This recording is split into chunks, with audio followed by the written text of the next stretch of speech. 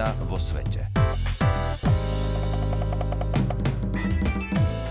Vážení poslucháči, vítame vás pri relácii, ktorú pripravuje Ekumenická rada cirkví v spolupráci so Slovenským rozhlasom. Dnes vám prinášame tieto ekumenické aktuality. Napätie v Jeruzaleme rastie, zástupcovia cirkví vyzývajú k upokojeniu situácie. Členovia Svetovej rady cirkví sa zhodli, že vízia svetodušných sviatkov je stále aktuálna. Globálna modlitebná iniciatíva spája kresťanov z viac ako 170 krajín sveta vrátane Slovenska. Úlohou cirkví počas pandémie je dať nádej deprimovanej mládeži. Svetový luteránsky zväz vyzdvihol spoluprácu svojich členov a vyzval k spoločnej službe aj do budúcnosti. Svetová rada cirkví smúti pri úmrtí známej ekumenickej vodcovskej osobnosti. Severské cirkvi sa zaoberajú témou krstov v čase zmien. Novou predsedníčkou synody evanielickej cirkvi v Nemecku sa stala len 25-ročná Anna Nicole Heinrichová. Svetový luteránsky zväz predstavuje novú grafiku pre 13. valné zhromaždenie. Svetová rada cirkví odsudzuje násilie medzi protestujúcimi Palestínčanmi a izraelskou políciou, ktoré vypukli počas víkendu v blízkosti mešity Al-Aqsa na posvätnom mieste v Jeruzalemskom starom meste, ktorému Židia hovoria Chrámová hora a moslimovia Vznešená svätyňa. V reakcii na tieto správy úradujúci generálny tajomník profesor dr. Joan Sóka vyzval Izrael, aby v záujme mieru a stability rešpektoval súčasný stav svätých miest. Hamas v pondelok vypálil z Gazy rakety, čím spustil v Jeruzaleme poplach. Spravil tak potom, ako uplynulo ultimátum, ktoré dal Izraelu na stiahnutie svojich síl z blízkosti mešity Al-Aqsa. Správnou odpoveďou by podľa zástupcov Svetovej rady cirkví nemalo byť viac násilia, ale súcit a spravodlivosť pre palestínsky ľud postihnutý touto nespravodlivou situáciou. Európsky židovský kongres vyjadril svoju solidaritu s bratmi a sestrami v Izraeli vzhľadom na ďalšie raketové bombardovanie a útoky teroristov z Hamasu. Žiadna krajina nemôže dovoliť násilné útoky tohto druhu na svojich občanov. Stojíme plne za izraelskou vládou v jej obranných opatreniach, uviedol prezident dr. Moshe Kantor. K uspokojeniu situácie vyzval pápež František. Modlím sa, aby bol Jeruzalém miestom stretávania, miestom modlitby a mieru a nie násilných potýčok. Vyzývam preto všetkých, aby hľadali spoločné riešenia v snahe rešpektovať multináboženskú identitu a multikultúru svätého mesta. Členovia Svetovej rady cirkví z rôznych regiónov sveta vydali spoločné posolstvo o pôvodnom význame Turíc. Tento bol podľa nich zatienený váhaním, strachom a nečinnosťou, naďalej však zasľubuje nové nebo a novú zem.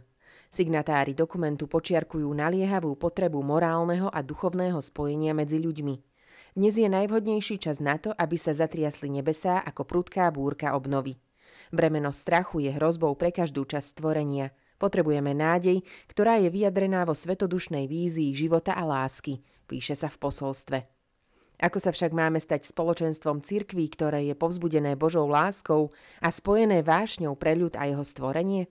Naďalej si kladieme otázku, kde presne máme hľadať túto nádej svetodušných sviatkov. V dnešných časoch, ako vo všetkých dobách, nás Ježiš pozýva k jeho nasledovaniu až do chvejúceho sa srdca Turíc, ktoré nachádzame pri chudobných, chorých, hladných a zle zaodetých, uvádza sa v posolstve.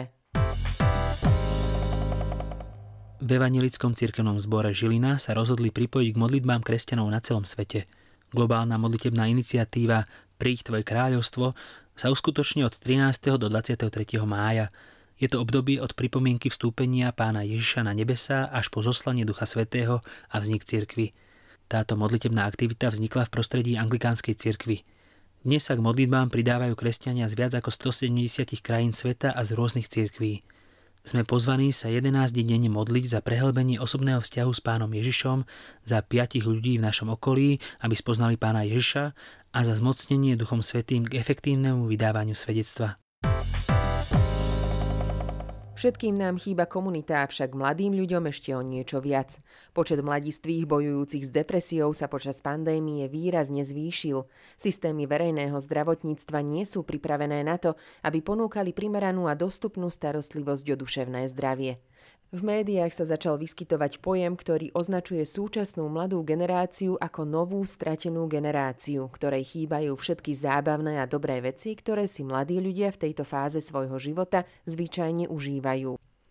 To bol úryvok z príspevku Marison Leintner, členky výkonného výboru Ekumenickej rady mládeže v Európe, na webinári o duševnom zdraví mladých ľudí počas pandémie. Organizátormi boli Svetová rada cirkví a Konferencia európskych cirkví.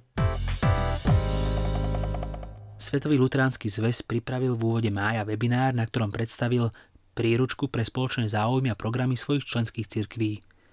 Medzi takmer 100 účastníkmi webináru boli vedúci z členských cirkví z celého sveta a tiež vedúci a pracovníci svetovej služby z 25 krajín. Mária Imonenová, riaditeľka oddelenia Svetového luteránskeho zväzu pre svetovú službu, vníma príručku ako výzvu pre členské cirkvi. Máme rozličné mandáty, ale spoločný cieľ. Chceme pomôcť tým ľuďom, ktorí našu pomoc najviac potrebujú, na vymanenie sa z problémov vo svojom živote. Arcibiskup dr. Soritua Albert Ernest Nababan, medzinárodne známa ekumenická vodcovská osobnosť, zomrel 8. mája v Džakarte v Indonézii vo veku 88 rokov.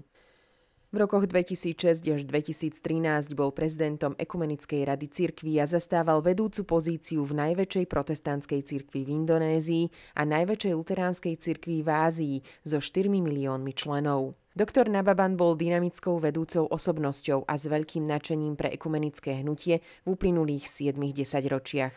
Bol to oduševnený a srdečný človek, ktorý sa nikdy neváhal otvorene a s odvahou postaviť za svoje presvedčenia a podľa toho aj konať. Rovnako mal veľký záujem zasadiť sa za záujmy cirkví a za marginalizované spoločenstvá. Celosvetovej ekumenickej rodine bude veľmi chýbať. Dúfame a modlíme sa, aby všetci ľudia, ktorí boli inšpirovaní pastorom Nababanom, pokračovali v pozoruhodnom ekumenickom odkaze tohto človeka. Krst v čase premeny je spoločný projekt evanjelických cirkví vo Švédsku, Fínsku, Norsku, Dánsku a na Islande a tiež je súčasťou väčšej iniciatívy s názvom Cirkvi v čase zmien. Farár dr. Ireneusz Lukas, regionálny referent Svetového luteránskeho zväzu pre Európu, tvrdí, že aj keď nie všetci rodičia nechajú svoje deti pokrstiť automaticky, severské cirkvi majú skúsenosti, že existuje veľká túžba zistiť význam tohto vhodného kúpeľa spojeného s Božím zasľúbením. V rámci webinárov skúmajú vedci, analytici, vedúci cirkvi a sociálni vedci dostupné materiály a dotazníky, ktoré ukazujú, že v posledných rokoch dávajú rodičia svoje deti krstiť stále menej.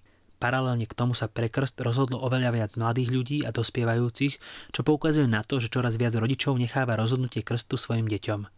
Súhrn cirkevných záznamov Evanjelickej luteránskej cirkvi na Islande vysvetľuje, že počet krstov medzi rokmi 2000 a 2019 klesol, pričom počet príslušníkov cirkvi narástol.